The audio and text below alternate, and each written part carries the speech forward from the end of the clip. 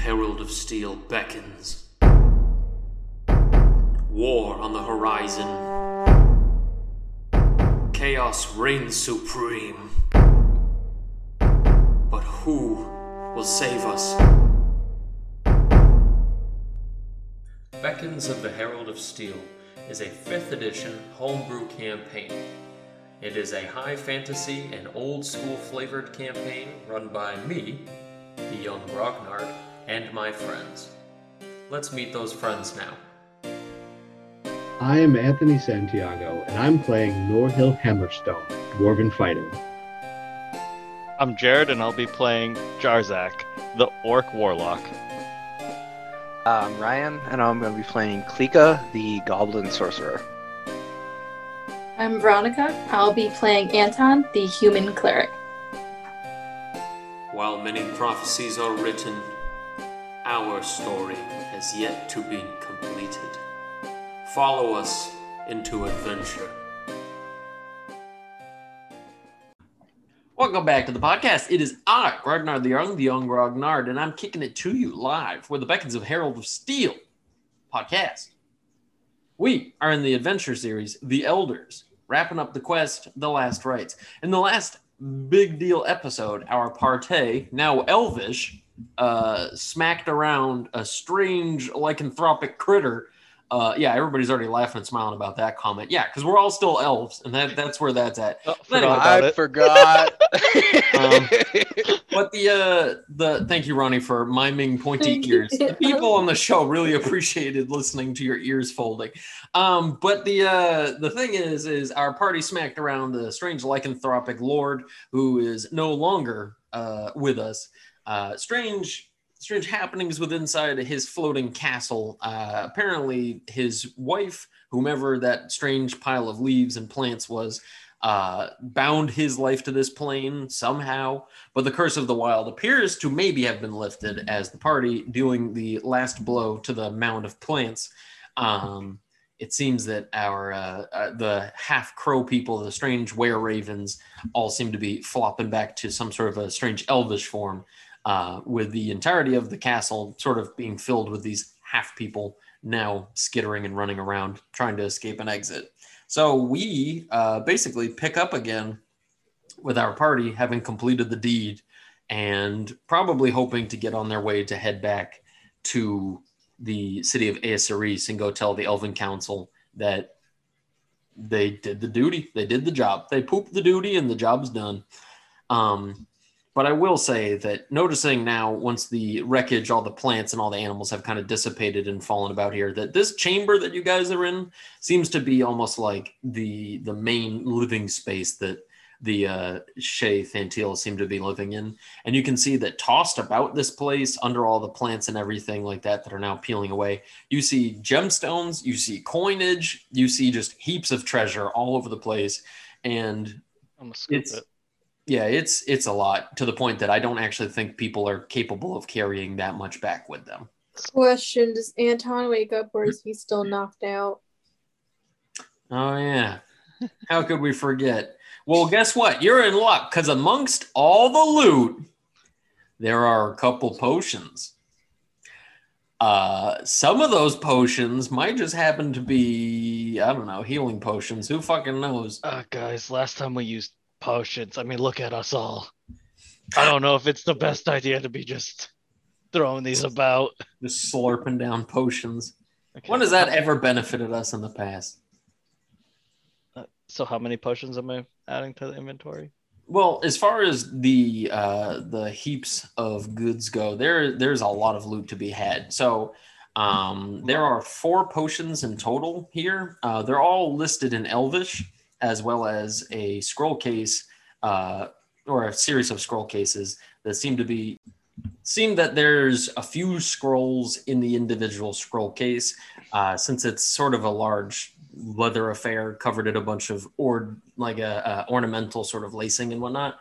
But like I said just a second ago, I mean, there are coins here. And when I say coins, I mean like thousands of coins. It's just rivers of silver and gold and specklings of gemstones, as well. I mean, not gemstones, but artwork as well as platinum pieces. So it's definitely more, I think, than anybody here could actually carry comfortably. And so it would seem that the party would have to be sort of selective about what they're carrying, unless anybody has some sort of dimensional carrying device. I'm Not gonna look unless it's around. in the pile of loot somewhere. Yeah, I'm gonna look around to see if I see some sort of dimensional loot carrying device. So with that, as the gang kind of searches around for anything to start bundling things up, there are, in fact, a couple of chests that seem that you'd be able to maybe lug them, fill them up with some coinage. But at the end of the day, they're just well-reinforced chests, so it's not like it's going to make it easier to carry it. It's just you're not going to be tearing holes in your bags or whatever, you know? All right, guys. So I say we focus on the gemstones, platinum, then gold. So I'm still dead. yeah. Oh, Once you spend the time to look around at the individual potions scattered amongst all the stuff, you do find that there are 2 potions labeled in Elvish as healing potions, as well as 1 resistance potion to psychic damages, as well as 1 potion of giant strength labeled for hill giant strength on it. Apart from that, there are also a couple of bird cages that seem to be wrought of like gold with electrum kind of ornamenting it. Both of them seem to be worth somewhere in the ballpark of 250 gold pieces each, as well as a series of necklaces in small glass chests, each one of them made of silver or decorated with moonstones and whatnot. Each one of them worth about 250 gold as well. As far as yeah. And then the scrolls all seem to be labeled as well. I don't know if anybody wanted to keep track of them scrolly boys, but as far as scrolls go, we have 1 scroll of magic missile, 1 of invisibility, 1 of bark skin, and 1 of a wall of fire. But all of these ones are listed as well in Elvish to the point that, you know, everybody can read it clear as day rather. But yeah. And I will say that if somebody does happen to pick up the potions of healing and give 1 of them to Anton, you can go ahead and roll that Healy, whoever's going to give it to her, or him rather. yeah. I'll because I imagine I was going through the loot first. I'll hand it over and just be like, "Oh, can one of you guys give this over to Anton? Sure. I think this will help him." What was the other potion? There was 1 for hill giant strength, and what was the other odd one? Resistance of psychic. Okay. Yep. And so once Anton awakens, is the 2d4 plus 4, right, for common healing potion? I believe so. Yeah, for this edition. Oh, dang. That's 10 points of healing. Okay. So Hey. but Anton, as soon as you like lean forward and look to see Jarzak scuttling through like all the loot on the ground and looking at the coins and kicking things over, for a split second, something catches your eye in a way that is, I almost would put it akin to like dwarves noticing certain stonework fixtures or elves noticing secret passages. For some reason, something pulls your eye in a way that almost like when you look across a room and you see somebody looking directly at you, that weird magnetism feeling you feel. As Jarzak's scuttling through the piles of coins, a strange horn seems to be kind of tossed aside. And as Jarzak looks down at it, you can see that it's adorned with all kinds of engravings, as well as like gold ornamenting all over it, kind of lacing all over it and drawing fancy little designs. But judging by the fact that there is sort of like a cap on the end of it, as well as like a metallic like hole at the end of one side, it looks like it's a horn for blowing and not for drinking out of or anything like that. And so, Jarzak, I guess the ball's in your court once you see it roll out. It looks like it must be worth some sum of money once you take a peek at it. But again, Anton, you feel this weird pull towards it. Huh. Can I do? Is this one of them drinking horns? Can I do a religion check? Kind of like waddle over to it and be like, "That, I don't think that's a normal horn." Jarzak. Yeah, I mean, once you look at it, you scuttle over there and pick it up, take a gander at it. I mean, you can see that the various ornamenting all over it, clear as day. I mean, it shows ships, it shows waves, as well as showing the sun in a way that's sort of illustrated in a way that looks not unlike the Illuminator's light. So it's got some sort of religious looking kind of design to it, but it doesn't seem like it's like holy horn. You know what I mean? Like it's just sort of looking at the sun in a way of reverence. You know what I mean? But looking at the boats covered in people and all the tiny little designs all over it, it oddly looks like, I don't know, like the detail is focused more on the individual people rather than the sun. You know what I'm saying? Got it. And I got a 6, so that makes sense. I wasn't even asking you to roll for a religion on that one.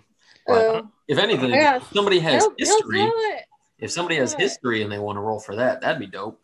Actually. Can I roll nature to see what type of animal horn it is? Yeah, by all means. 8. That's a soft 20.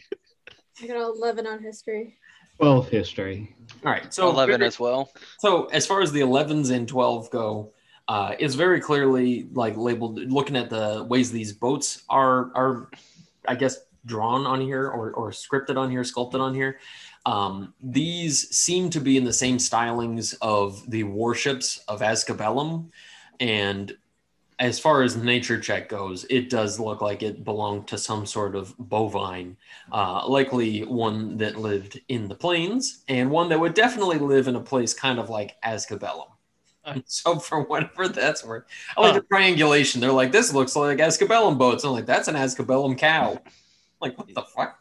Yeah, but I don't know how much this is actually gonna fetch. There's a hole at the bottom. The drink's just gonna fall right out. I don't think this is for drinking, Jarzak, and Anton's gonna blow into it. Just Jarzak, born for war, looking at a fucking horn and just being like, this is worth nothing. Well, you can't drink out of it. Anyway, all right. So wait, Anton blows on it? Yeah, to show him how it works. Okay. I mean, the resounding of the horn is astonishing and deafening, but in a way that's not like you actually go deaf from it. It's just the reverberations echo with a level of power that seem unwieldy for the size of this device. And for the amount of blowing you did on it. Anton, like right next to my ear, really? It's called a joke. I know what it's used. Guys? Guys? Either way, that's quite the horn. Indeed. You can't get lost using that. Someone will find you eventually. He's like, he kind of looks at Jarzak. He's like, T, is it okay if I hold on to this? What? Does Jarzak want to try a horn blowing on it? Yeah, can I try? Show you how loud it is. Sure. As Jarzak holds it directly to Anton's ear and prepares a hefty gust, as you blow on it, it makes the sound as if you're blowing on the blunt end of a stick. Like there's no sound. It's just the sound of like putting your thumb in your mouth and going, like nothing comes out, to the point no air flows out of the other side as well. Yeah, This horn is racist. I was choking or something. It's just, yeah. I'll use it later. I'll show you how it's done. I mean, I hand it back. Very weird that Jarzak's attempt was weirdly unable to work out. I guess Anton will take it again and see if there's like something clogged in it. I don't know. Jarzak, you gotta purse your lips like you're gonna kiss a girl. He just tongue out. Jarzak, no. Like this? Kissing is? No, a lady. Anton just looks at you and says, looks good to me. He's like, Norhill, do you know how to use one of these? Norhill would be unbelievably well accustomed to the use of a horn for such things. Of course. Common signal. I hand it over to Norhill. Now you're just showing off. I'll try blowing, like a simple 3-note signal or something. You get 3 different versions of It's broken. Yeah, see, I told you. It can't be used to drink, and it can't be used to warning. You know, it's broken. This thing's dumb. We'll try and sell it, I guess. No, Anton's gonna try it again. Oh, that was a fluke. Oh, not in my ear again, Anton. No, he's gonna purposely not do it near anyone's eardrums.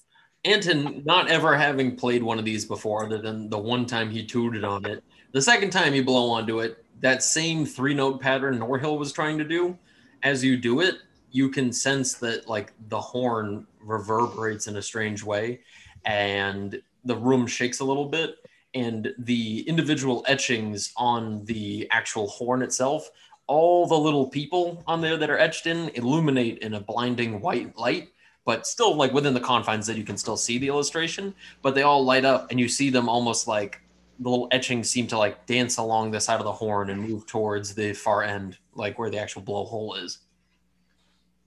I think we need to learn more about this horn before selling it.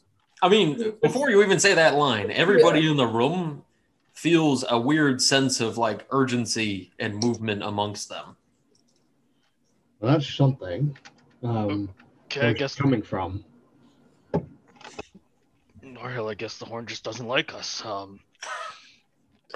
Anton just shrugs and puts it on his hip, if that's a thing he can do. Yeah. It's like, I think we'll find some reason for this. I don't know much about would he know anything about Ascabellum? Yeah. Yeah, I mean, you'd know a decent amount, especially because you lived at Glory Wake, which I know is on the complete other side of the country.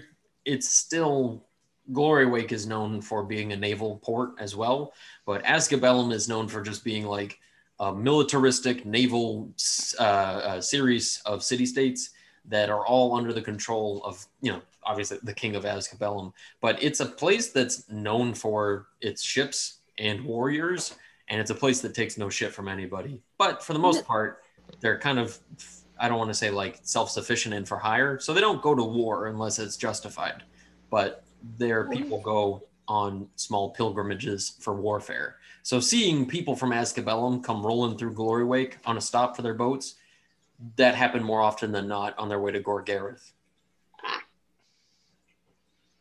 Got it. It is weird that one of these is in an elven castle, though. That's really strange. I mean, judging by the ornamental make of this thing, this looks like it might have belonged to a king. Jesus. Like holding it in your hands and actually getting a look at it, seeing the magical nature of it, even if it's just the weird effect there, it's kind of a bit mind-blowing. But again, there you go. I think we need to learn more. But what else have we?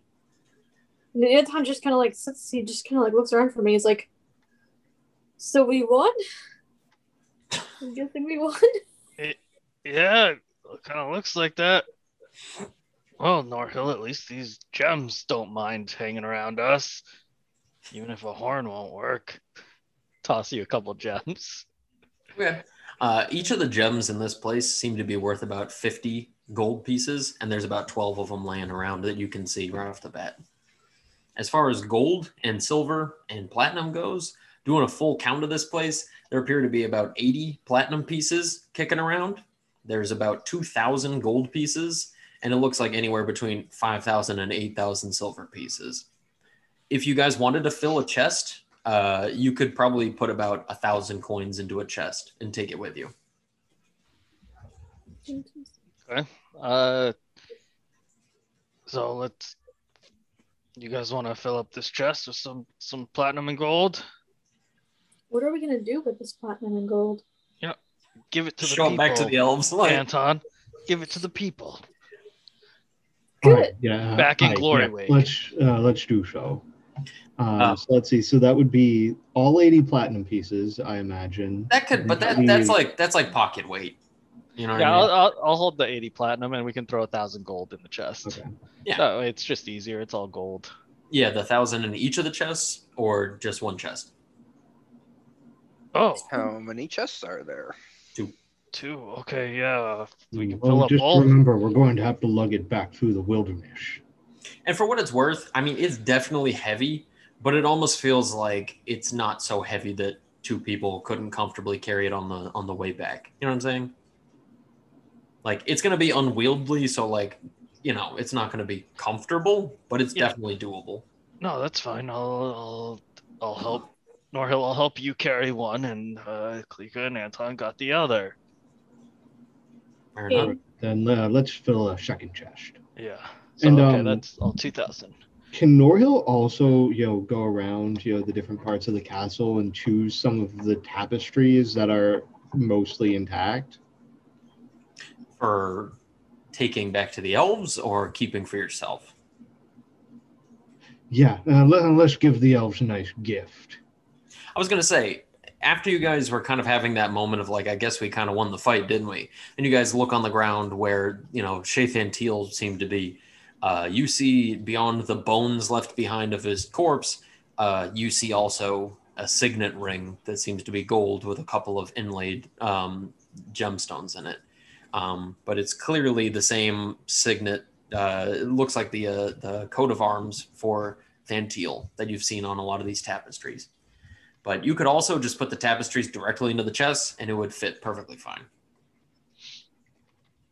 But I'll take the signet and a selection of the most intact and striking tapestries. Okay. Liga will mend those up too, so they're right and proper. Perfect. And so I will say that after you guys are kind of all beaten up and battered from that last fight, did you want to stay here for a long rest, or did you want to just get on the road and stay outside for your rest? Well, the woods could still be dangerous.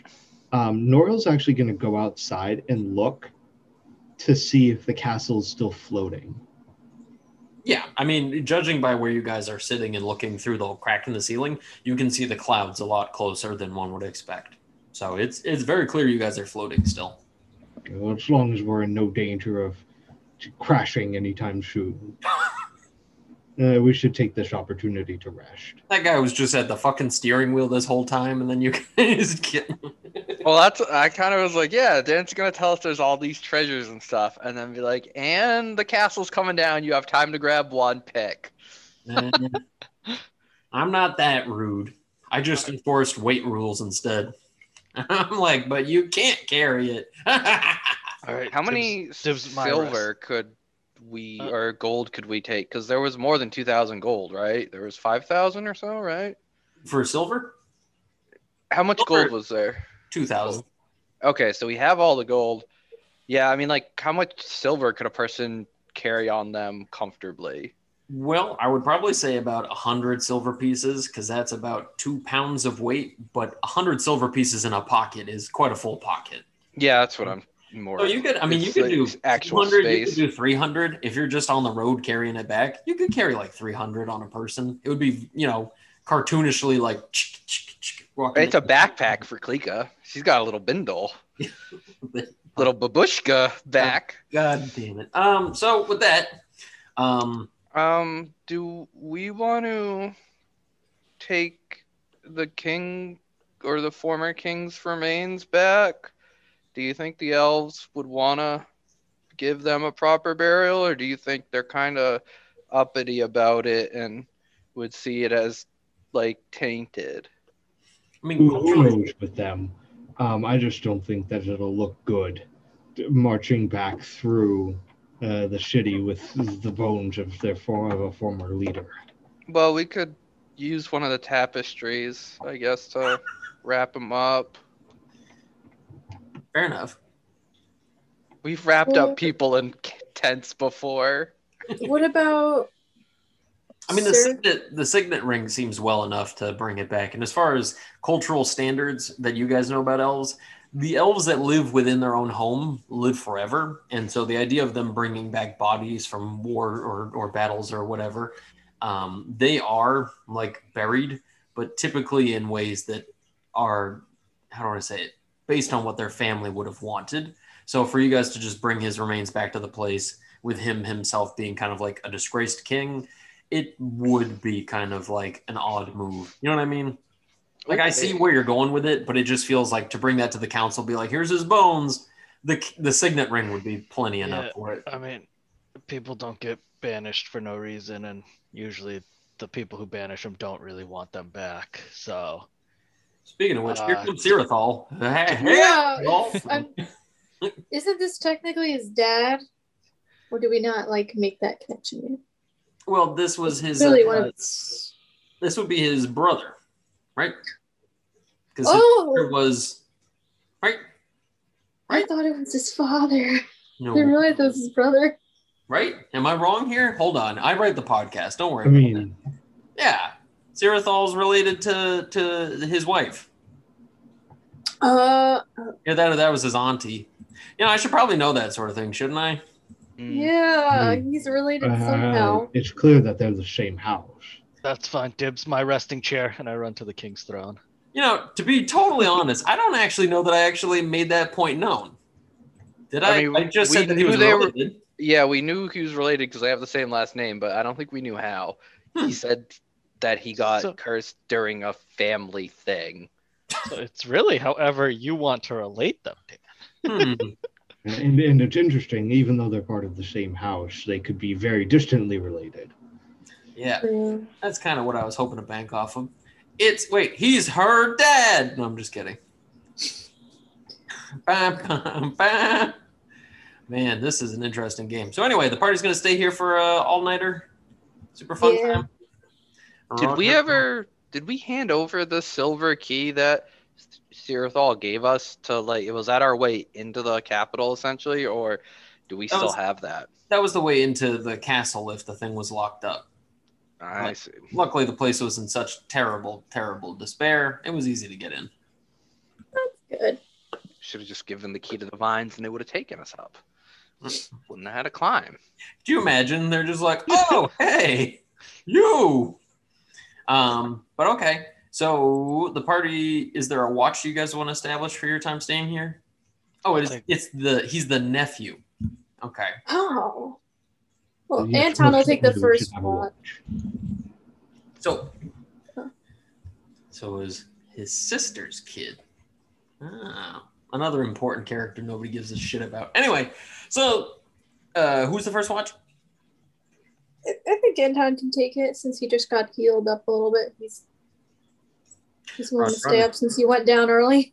Have we seen any of the former were creatures that are now elves try and make a move on us or anything? Did they drop dead after transforming back, or? As gross as this is, since Norhill may have scoped the grounds to make sure that everything's okay, you did notice that some of the people who may have tried to fly away had a very rude awakening when their lycanthropy was ended very abruptly.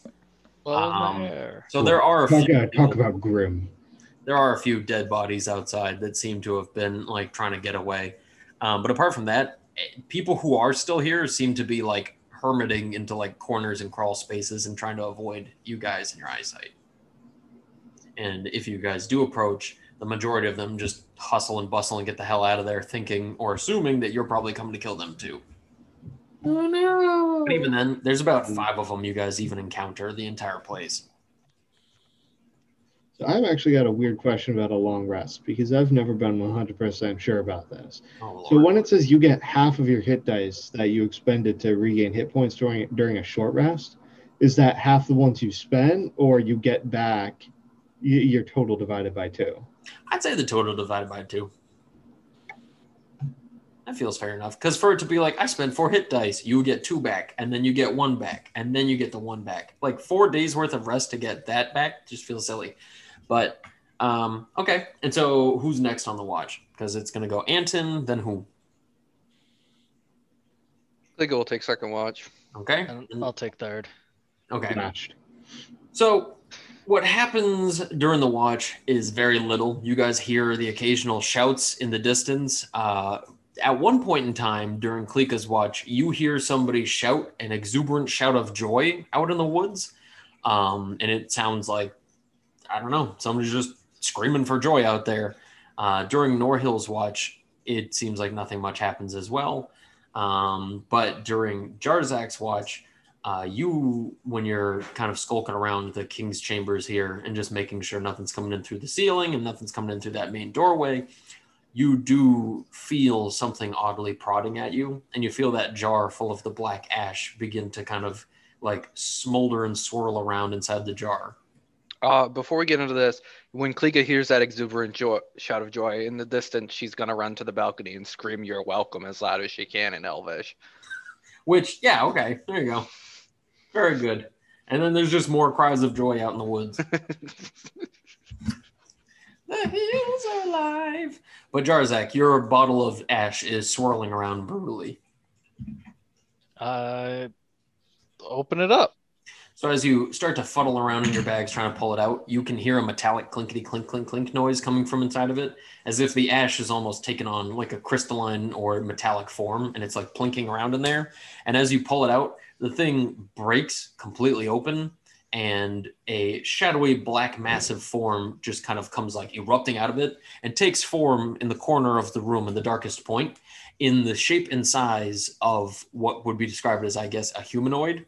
And before you stands a haunting black mass of ash and darkness, and two blood red eyes seem to open up neon bright, and you can see this thing takes like one single step towards you, and as it does, it says to you in that wonderful itchy tone that you get in the back of your neck, and it calls out and says, "You have done well. You have overthrown your false master. Jarzak, you have done well, and you will always do well so long as you obey. I ask of you, will you be blessed?" Yes.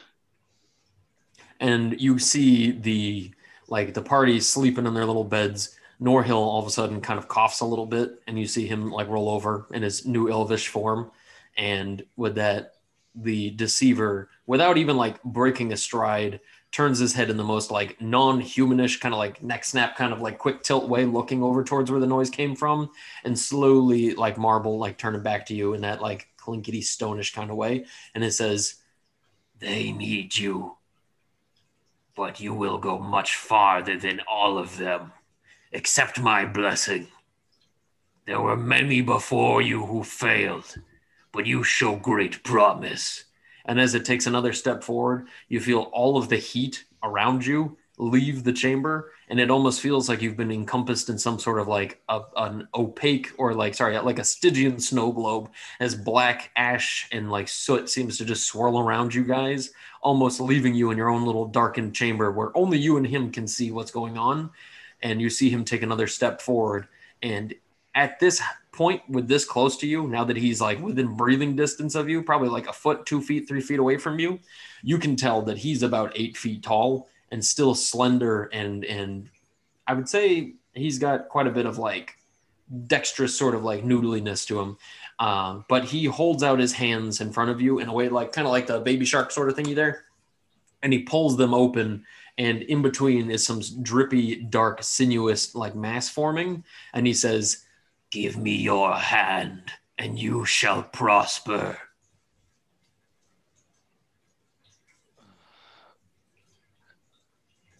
With that, Jarzak's gonna say, what's he gonna say?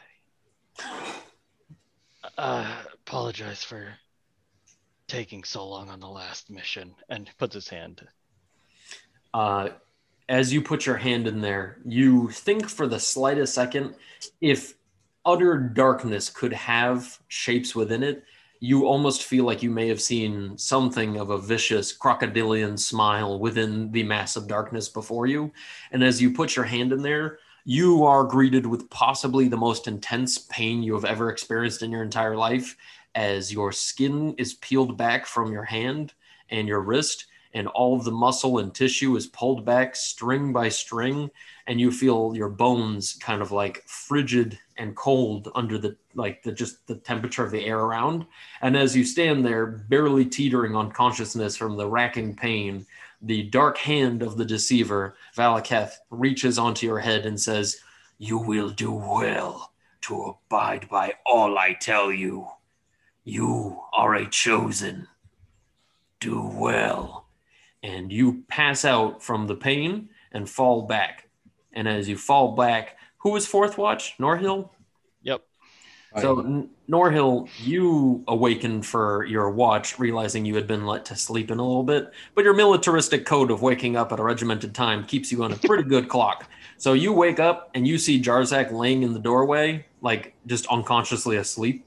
And the one particular thing that really draws your attention to him is he is surrounded by that black sooty ash. And it's like it almost looks like he took a thing of coffee grounds and like, whoa, and just splattered it all over the place, right? And his hand has on it a jet black metallic gauntlet with barbed hooks at the end of each of the fingers. And it seems to go all the way up his forearm, nearly to the end of his elbow. And he's just laying there with that thing on his arm, and he's just laying back unconscious. Norhill is going to go over and attempt to rouse him. Okay. And as you do, Jarzak awakens pretty easily. Jarzak, what happened? Are you injured? You feel an intense pull to lie to him. No, like, even if you were going to come clean, even if he was your best friend in the entire world, just this innate desire to be deceptive to this man is just weirdly pulling for you at this moment. Oh, no, everything's good and nothing happened on my watch, so I took a little nap. It doesn't look like it. It looks like you've fallen into a big hearth, and what in the God's name is that? Oh, a hearth glove, so that you can reach into the fire, That's why there's all this soot around. I was playing with fire. Go ahead and roll your deception check for the love of fucking God.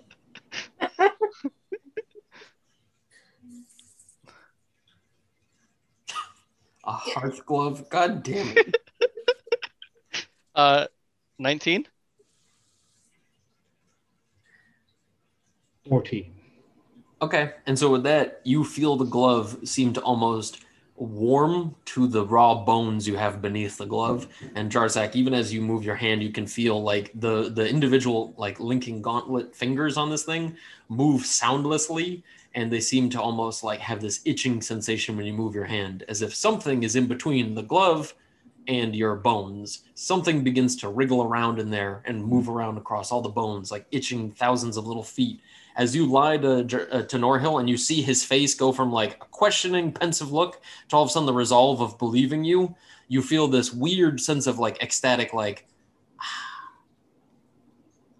and you feel that warmth on your hand, and you feel a strange sense of strength come to your grip as you do. I've seen my fair share of bizarre tools, but I'm not sure about that. Is this something you found in the Horde? It could be cursed. Norhill's going to take the regular mundane war pick and use the blunt end to sort of, lightly tap against the gauntlet to, sort of see if it makes a sound and if you can tell what it's made of, that sort of thing. Yeah. Unless Jarzak's going to pull his hand away. Yeah, you're trying to hit me right now? You've never heard of a hearth glove? Over in Gorgaret, they have them for all the hearths. I mean... Don't make it canon. God damn it, Jarzak. Oh, no, this is a straight up lie. If they want to manipulate their fires with their bare hands, but even so, this looks painful. And I'm just trying to figure out what it is and if it's dangerous. Oh, no, see, metal glove. That's it. I also just appreciate that Jarzak with like this evil, demonic looking glove, just like, see, it's fine. Hearth glove. They give them out to everybody. See, you want me to show you on the hearth? I don't know if there is one here. There's not. Well, I'm just saying, if this is something you found in the Horde, then it could very well be dangerous or even cursed. So if you'll just let me at least figure out what I can. Yeah, no. So what do you want to figure out? So I'm just going to see if I can tell what it's made of by the toe. Okay. So when you go over there and kind of dink at it a couple times with the like a piece of metal, it seems to be made of such a non-resounding metal. What were you going to say? Is there any way that Jarzak can kind of like, as he goes to hit it, like flex up or tense up some so it throws the sound a little? Well, let's see how this pans out. Because as you sit there nervously hoping for the best here, he dinks off of it a couple times. And once he does, the lack of reverberations of sound in this piece of metal. It sounds like it must be made of like adamantium or something, like some of the super dense, like ultra hardened metal. But the way that he's able to kind of just hold it in his hand and swing it around like nothing, it's definitely magic. Not that you know this with any sense of like, I'm a magician, I know about magic. But to see somebody like Jarzak, who I'm not going to say he hasn't done great with his swimming and his climbing and general athletic abilities. I'm so strong. He's basically wielding like a bowling ball with his pinky finger, and he's just kind of, what? Well, if that's not adamantine, it's something very close to it. And you should be unable to lift your arm from the ground with that amount of weight. What do you mean? This is light. This is nothing. Maybe just because you couldn't lift your hand with it. And not if it's adamantine. It's not. There's something going on here where you should have somebody have a look at you.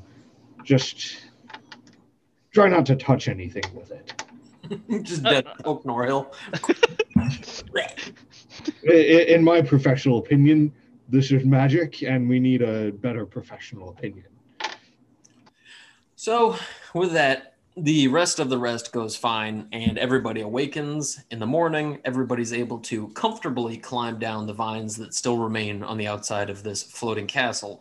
And as you guys make it down to the ground with your chests in tow, having used ropes to kind of like belay it down to the bottom, you guys are going to start on your way, hopefully northwest towards the city of Aesaris. But as you guys begin your first day of travel, a elvish man comes just running this way in the way that almost makes it seem like, I don't know, elves are supposed to be quiet. This guy seems to be in such a hurried, excited form that you could hear him a mile away. And as he's rushing down, questions before he gets to us. Yeah. First is, what was the view like from the castle? Because we couldn't see anything because it was like nighttime, but like, how do the surrounding lands look? I mean, from where you guys are, as high up as you are, the trees around you are some of the tallest in the region. So really looking to the east is the best view that you can get. But you can see from where you guys are, the plains to the east that make up sort of like the heartland of Amaroth. But when you look to the west, you can see through a bit of the trees once the castle moves to a certain place between some of the thickets that you guys can see the coastline to the west. And you guys can see the Strait of Wraithwind. What kind of forest is it? It is both coniferous and deciduous. There's a mix of the trees out here. Got it. The second question is, are we still elves? Yes. Oh, Okay. sure. Most definitely. And as this elf comes bounding down this way, everybody who can see him as soon as he's within vision, it's Sirathal. He's in his elvish form, and he's just dashing out this way with a bow in turn. And as he comes running this way, he stops dead in his tracks, and he yells out in elvish, and he says, "What is your business out here, elves?" He says, "I am on official duties. There is no need to question me and why I'm here. I have come for the floating castle." That's my castle. And with that, he, in a way that almost looks like you handed him a ham sandwich and called it a hand grenade. Like he is just so flabbergasted in a way that he hears the I'm Klika and he's just like, "No, you're not." It's the wave. With that, he like his eyes come to slits and he's like, "What did you do with Klika and Norhill and Jarzak?" And as he starts to list off the individual members, he goes along the line. He's like, 1, 2, 3, 4. He sees that some people have curlier hair or black hair or whatever to be kind of reflective of who they were. And he puts his hands on his hips and he's like, "You drank those damn potions, didn't you?" No, I'm just kidding. But he's like, "What has happened to you?" That's a very good question. It started with drinking a potion, and it hasn't worn off yet. And so he Don't know when it will. Well, are you okay? It doesn't hurt anymore. Do I look okay? Just my pride. This 5'6" Jarzak with a metal glove. Just, do I look okay? Like, things have changed.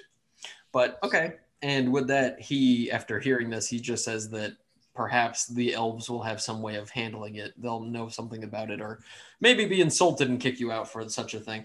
But let's hope for the best. Other than that, he offers to lead you guys towards the city of Aesares and leave once he comes within the grounds, not wanting to insult anybody. With his exile and all that stuff.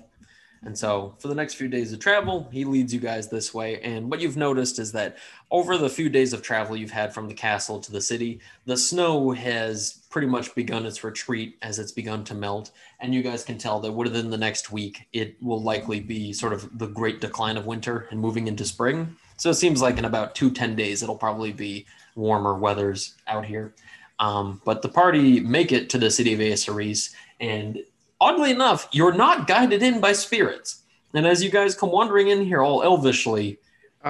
Before we split off with Sirathal, Klika wants to, pull him over or just, speak to him while we're traveling and just say, Sirathal, there were a lot of were people or elves in the floating castle, and there were some in the woods, too.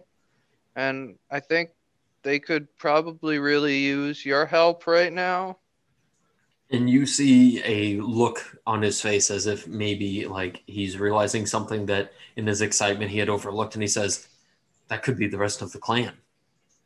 Perhaps the other exiles are out there. And so with that, he gives kind of a quick nod and he says, if you'll pardon me, I must be going. Perhaps there are some that can be talked to. Don't forget your key. And with that, somebody flicks him the key. And he catches it and he says, as he kind of turns to you guys and does that elvish shame look for just a second, he leans his head down for a quick second and he says, you are all great people. And he says, I am in your debt. And I hope someday that perhaps our paths will cross again. He says, if you need me for anything, simply come to my lands, ask of me, and I will do. And with that, he turns on heel and runs off as fast as he can. Naruto running the whole way. Hell yeah. Hell yeah. Which actually works for him, surprisingly. But okay. And so with that, the party depart and walk into the city of Aesares. And as you guys walk through, again, the elves don't seem to pay you any mind because you just look like a bunch of weird elves. But they're like, hey, we're all kind of weird elves. And so with that, it doesn't seem like anybody's pulled aside. But people who look at you once, if they look at you a second time, they seem to know something's up, right? And so after I have a point of order. So Norhill completely shaves his head, in order to wear the helmet. So as an elf, I don't imagine he gained hair. No, I guess he didn't. Jarzak is also bald. Oh, okay. So I guess there's the two of you guys, just baldy elves walking in. Yeah, so I'm just wondering if the elves would be scandalized by that, because I seem to remember the queen lady being confused by the concept of a barber. Okay, we're not going to have Klika-isms come into this and backfire my game. Norhill would have been wearing a helmet. Does Jarzak wear a helmet? No. Fucking okay. So I guess Baldy the elf comes walking in and it confuses people. And Helmet the elf, on the other hand, unless Norhill doesn't wear a fucking helmet. Yeah, he's in full armor, so yeah. Yeah, that's what I was hoping. I'm just saying, in case it comes up. Anton's just happy. He's never been in this shape in his life. It's been a long time. There's no such thing as an elf with a beer gut. He's so pumped about it. And so with that, the party make it to the overall chamber of the Ceres there, the Chassier. And with that, we're going to end the episode.